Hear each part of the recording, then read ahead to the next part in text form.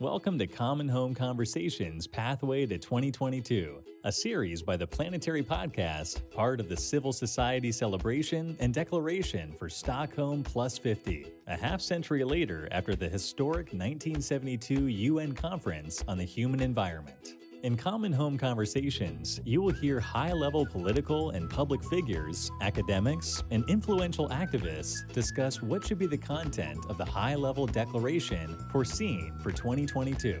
Our planet faces a myriad of catastrophic environmental challenges, from climate change to widespread biodiversity loss to desertification.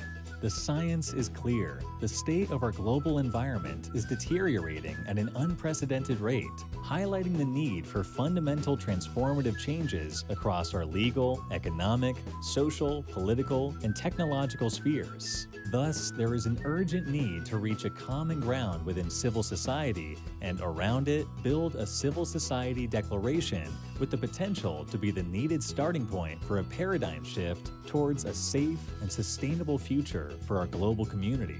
Common Home Conversations is the place to discuss the challenges posed by climate change, as well as possible solutions to help create a stabilized Earth and ensure that the Civil Society 2022 Declaration can be a true game changer. Now, here is your host, founder, and CEO of the Planetary Press, Kimberly White. Hello and welcome to Common Home Conversations. Today we're joined by Helena Lindemark, founder of the 2022 Initiative Foundation. Thank you so much for joining us today. Well, thank you for having me. Delighted to be here. Can you tell us more about your work at Sustainable Development Sweden and the 2022 Initiative Foundation? Absolutely. I'll be glad to. Well, Sustainable Development Sweden is a company that I started in 2014, and it's based on the fact that Sweden is many times seen as a role model within sustainability. And that's something that I realized when I was working internationally with sustainable development, with trainings in particular. When I decided to work more in Sweden, I thought Sweden as a role model could be a good thing to speed up sustainability both in Sweden and internationally. With that name and that purpose, there was a need for a bigger project. And when I started to look for this project, I found Rachel Carson's book, Silent Spring, over in my parents' house. And that is a book that I had been talking about in trainings since the mid-90s, but I had never read it. But when I really found it in physical form and read it, I realized, oh my goodness, this book is actually from 1962. And we're actually approaching this Silent Spring now. Then this was back in 2014. I started to work with this in 1991 when I was at the United Nations in Bolivia. And thanks to the Rio conference in 92, I got into these issues. And I started to think what happened in between 62 and 1992. And I realized that one of the main reasons why Sweden is seen as a role model is because we took the initiative and arranged the first UN conference on sustainable development, the Stockholm Conference, or the United Nations Conference on the Human Environment in 1972. And I realized, okay, so in 2022, it will actually be 50 years since that conference. And we have a lot of solutions. So we should be able to make it until 2022, or at least we should be able to come far. So I started to interview people who were involved in arranging this conference back in 72 and realized that this was very much a game changer and very much of a pioneer within sustainability. And then in 2015, we had the agreements on the Sustainable Development Goals in the 2030 Agenda and the Climate Agreement. And that way, 2022 is not only 50-year anniversary since the Stockholm Conference and the formation of the UN Environment Programme, but it's also approximately halfway to 2030 since both those important agreements. So then we gathered a group, actually quite international group, to talk about that, how we could actually speed up sustainability, including a short-term perspective also, because we talk about long-term goals all the time, 2030 and 2050 and so on when it comes to climate change. But today's leaders, I mean, the ones that decided on the Paris Agreement, for example, they will not be in charge, not even in 2030, most probably. And to get action from today's leaders, we need a shorter perspective. So we need milestones on the way, not just 169 targets to define what the SDGs are about, but milestones. And a midterm sort of assessment to speed up sustainability and to get action now. So I started to talk to ministers in Sweden already in January 2016. about this opportunity, and we set up our first website for the 2022 initiative in September 2015 when the SDGs were decided upon. Well, the answer that I got actually from the minister back then, the Minister of Environment in Sweden, was that, yeah, it's a great idea and very interesting, but 2022 is too far away for me. And I said, what? Don't you need to think a bit long term when it comes to environment and sustainability? Yes, she said, but it's after the mandate period, so it's not on my table. You need to talk to the Minister for the Future. We used to have a Minister for the Future in 2016. So we managed to get a meeting with the head of the Secretariat, and they liked the idea very much, but unfortunately, the government was changed 2 weeks later. So this idea about this 2022 initiative never actually was presented to the Minister for the Future. But we continued working, and in 2017, we formed the 2022 Initiative Foundation, because one of the suggestions that we have with the Ministry for the Future was that as a small startup company, it would be difficult to be involved in working with a UN conference. So therefore, we set up a foundation in 2017. And then also as a foundation, it was a lot easier to work with, for example, the government, but also with the academia. So we were actually part of sort of a consultation that they had in Sweden when there was a delegation who developed a suggestion of a plan for Sweden's work with the 2030 agenda. Well, we delivered an answer to this. And in that answer, we had further developed our proposal so that we proposed to have a Stockholm Plus 50 conference in 2022 that would be like a celebration of the 50-year anniversary and the formation of UNEP as well, and also to speed up sustainability and set up milestones to get action for 2022 and beyond. So that is actually in a proposal on the Swedish government's website since 2019. And we also had meetings with the Secretary of State to the Swedish Prime Minister and the Swedish Vice Prime Minister in June 2019. And they liked the idea, and in the end of November 2019, they decided that they want to host the UN conference. And now finally, it's decided that there will be a UN conference in Stockholm in June 2022. In 1972, Olof Palme, the Prime Minister of Sweden, initiated the United Nations Conference on the Human Environment in Stockholm, the first international conference on environmental issues. His speech at the conference was remarkable. He said, "What is asked of us is not to relinquish our national sovereignty, but to use it to further the common good." He envisioned an international regulatory system to limit our destruction of nature and safeguard our common property and address our intergenerational responsibilities.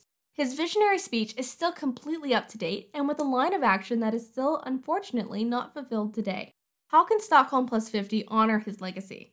That's a big question and a very important one because there are a lot of things to do in that speech. I mean, as you say, that speech could be held more or less as it is today.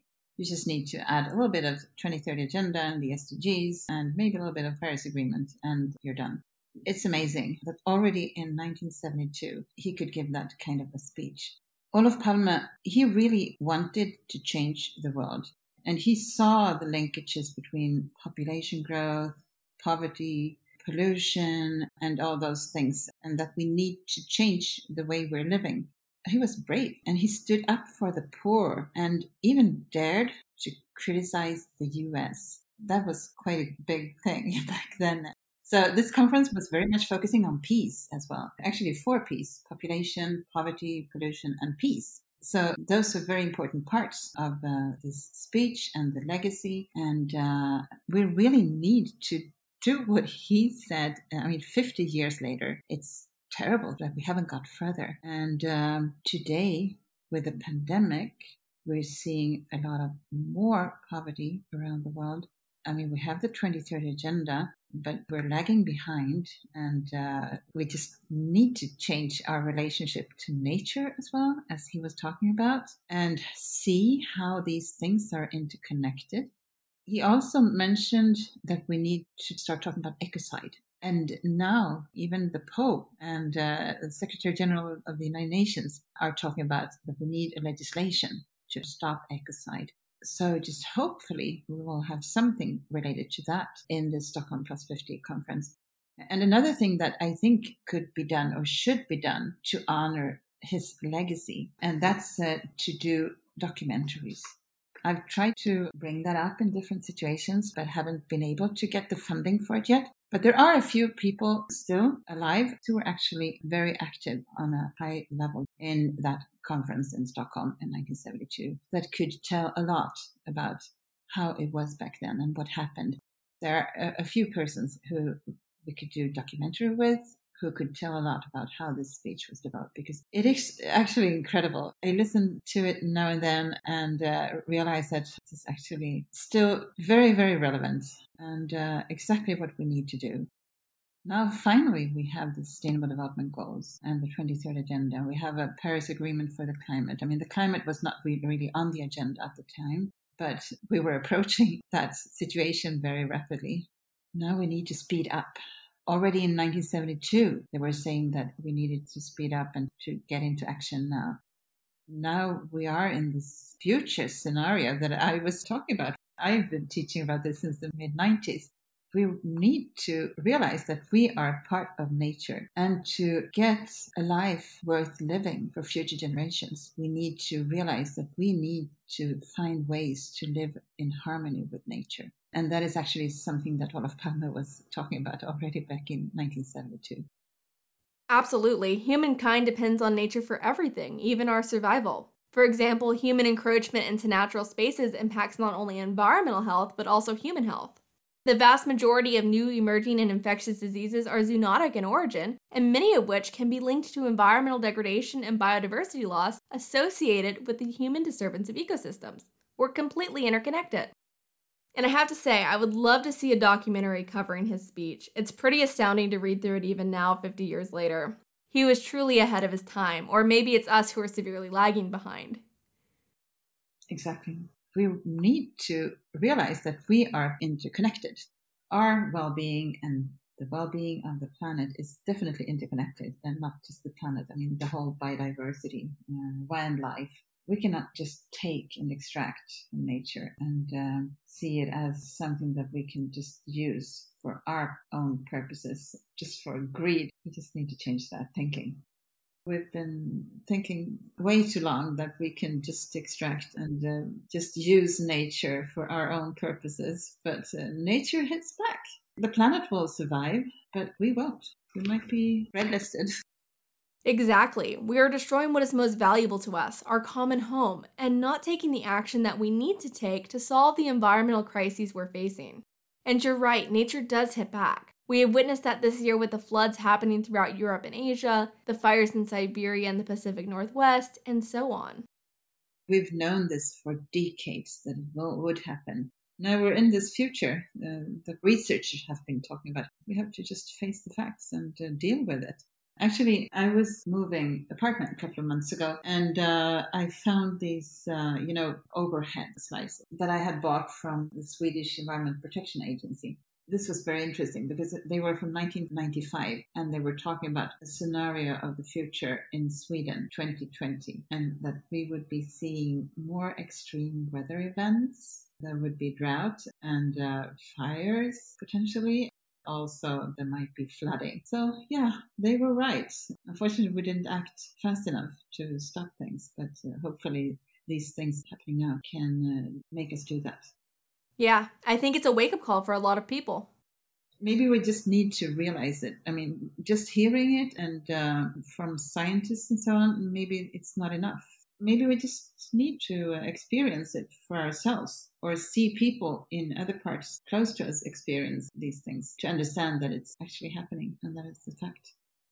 I think when we've talked about climate change in the past, especially in places such as the United States, it was something that was happening in some far-off place, thousands of miles away. It wasn't something that was happening to us. Not yet anyways. Now it is something that is happening here, and it's happening right now, and it's going to continue to happen at a much faster rate. And unfortunately, some people won't realize the seriousness of this issue until they have to experience it themselves. But we need to keep working towards concrete action now and not wait until it's too late. Yeah, and I do hope that what's happening in relation to the pandemic can help us to realize this as well. Definitely. As terrible as COVID has been, it has also given us an opportunity to rethink what we're doing and rethink our relationship with nature. Now, it has been said that we're not going to solve the climate crisis without also solving the inequalities that members of our global community face. Conferences such as the Conference of the Parties, the UN High-Level Political Forum on Sustainable Development, etc., sometimes find themselves criticized for their lack of inclusiveness. The overall goal of Agenda 2030 is to leave no one behind. How can these conferences become more accessible to ensure that all actors have an opportunity to participate in a meaningful way and that no one gets left behind? As it is now, we have the pandemic in June next year. It might be the first occasion when most countries can at least have a few delegates in Stockholm. As it is now, most of these high-level meetings are digital. And it was very clear when I was part of the Swedish delegation at the High-Level Political Forum that in some countries, the poorer countries, of course, they don't have internet access to the extent that is needed to be part of this conference. They were thrown out once in a while because they lost internet connection. And that's terrible. And actually, there were some of the targets of the SDGs that are prioritized. They were supposed to be reached by 2020, but none of them actually were reached by then. And one of those targets is Target 9C, which is universal access to information and communications technology. So that is something that we definitely need to speed up to get everyone involved, leaving no one behind at the NIA, the Stockholm Plus 50 conference, and even at the COP26 conference coming up soon. We are getting vaccination programs and so on in Europe and the US and so on, but there are many, many countries in Africa and in Latin America and Asia that don't have that possibility. And then they will have to participate in digital form. A lot of countries, especially in Africa, don't have these digital solutions or the technology needed. So that is definitely something that we need to solve before that in order to include everyone. Absolutely. It's evident that we need to accelerate our ambition in order for the world to achieve the Sustainable Development Goals. However, it's important that we don't work on them in silos. We need to make sure our solutions do not exacerbate existing environmental or social challenges facing our global community. We need to solve this together. We're in this together and we need to solve it together. And that's something that even Olof Palme said in 1972. So what we're doing in the 2022 Initiative Foundation is that we arrange dialogue meetings where we always include speakers and stakeholders from the public sector, civil society, from academia, and from business, and also youth as key actors, because it's their future that we're talking about and that we need to solve. And to also include children and youth in these dialogues is very important in Stockholm Plus 50 and so on, and in the work ahead towards Stockholm Plus 50, because most of the things that we need to address and to get action on needs to be done before June 2022. At that time, we will only have like 2 days of conference, but most of the work will have to be done before. So we definitely need to speed up now the preparations for this. It's important to ensure that everyone has a seat at the table, and I think the Stockholm Plus 49 Summit in October is going to provide a good opportunity for people to learn more about the declaration and also discuss what they think should be in it. That's very important. I'm very much looking forward to October. Hopefully we can agree on something. There are some things that definitely need to be included, or that I would like to see included. And one of those things is that we need a systems change. Our current economic system is not sustainable and is more focusing on leaving behind than inclusion, and it doesn't realize that we are part of nature. We need to sort of rethink our relationship to nature and realize how can we actually live in harmony with nature. This question of ecocide, to see some form of legislation, would be quite good to have at least 50 years after some form of decision in relation to ecocide, since Olof Palme mentioned it already in 1972. And this part about milestones, I think also is very important to include at the Stockholm Plus 49 Summit. There is work going on science-based targets for, in particular, the environment-related and sustainable development goals. Those science-based targets are mainly focusing on business and to some extent on cities. To reach the SDGs by 2030, we need to have milestones on the way. Ideally, at least milestones that are set So we're not standing there in 2028 asking for those exponential solutions to reach the SDGs by 2030 that we just don't have. So I do hope that we will be able to celebrate with everybody the 3rd of June that we have come far and that we are on our way to reach the SDGs and to solve the climate crisis. Sweden seems to be in the lead when it comes to sustainability, but that is on an average. When it comes to SDGs that are related to environment, for example, climate, we are lagging behind and we have a lot of things to do. Also, SDG number 12 on sustainable consumption and production is one of our most tricky ones that we need to work on. But one thing that I would love to see from Sweden is that we set, maybe not in October at the Stockholm Plus 49 Summit, but before the Stockholm Plus 50 conference, I would love to see Sweden to set a clear climate plan that would make us comply with the Paris Agreement, because our current plan doesn't even come close to that. I think that's a hope a lot of people around the world share, especially as their governments bring forth new targets with the upcoming COP conference in Glasgow. The time for action is now. And I'm very optimistic about the Stockholm Plus 49 and Stockholm Plus 50 conferences. This is a great opportunity for civil society and world leaders to come together and take real concrete action and steer us in the right direction to stabilize our planet and protect our common home. Exactly. This is really a unique opportunity, and Stockholm Plus 49 is perfect in timing to really accelerate action, because Stockholm Plus 50 and also UNEP at 50, we need to see that they are mutually reinforcing. This is a unique opportunity to actually connect history since 1972 or even 62 to today, and to see too that we create the future we want. Absolutely. Thank you, Helena. All right, and there you have it. We are destroying what is most valuable to us, our common home. We need to recognize that our well-being and the well-being of the planet are interconnected.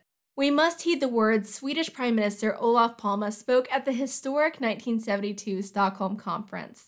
We cannot continue seeing nature as something we can just take from solely for our own purpose. Nature will hit back. It is time we rethink our relationship with nature or risk being red-listed. That is all for today, and thank you for joining us for this episode of Common Home Conversations Pathway to 2022. Please subscribe, share, and be sure to tune in on September 8th to continue the conversation with our special guest, Jojo Mehta, co-founder and executive director of Stop Ecocide International, and visit us at www.theplanetarypress.com for more episodes and the latest news in sustainability, climate change, and the environment.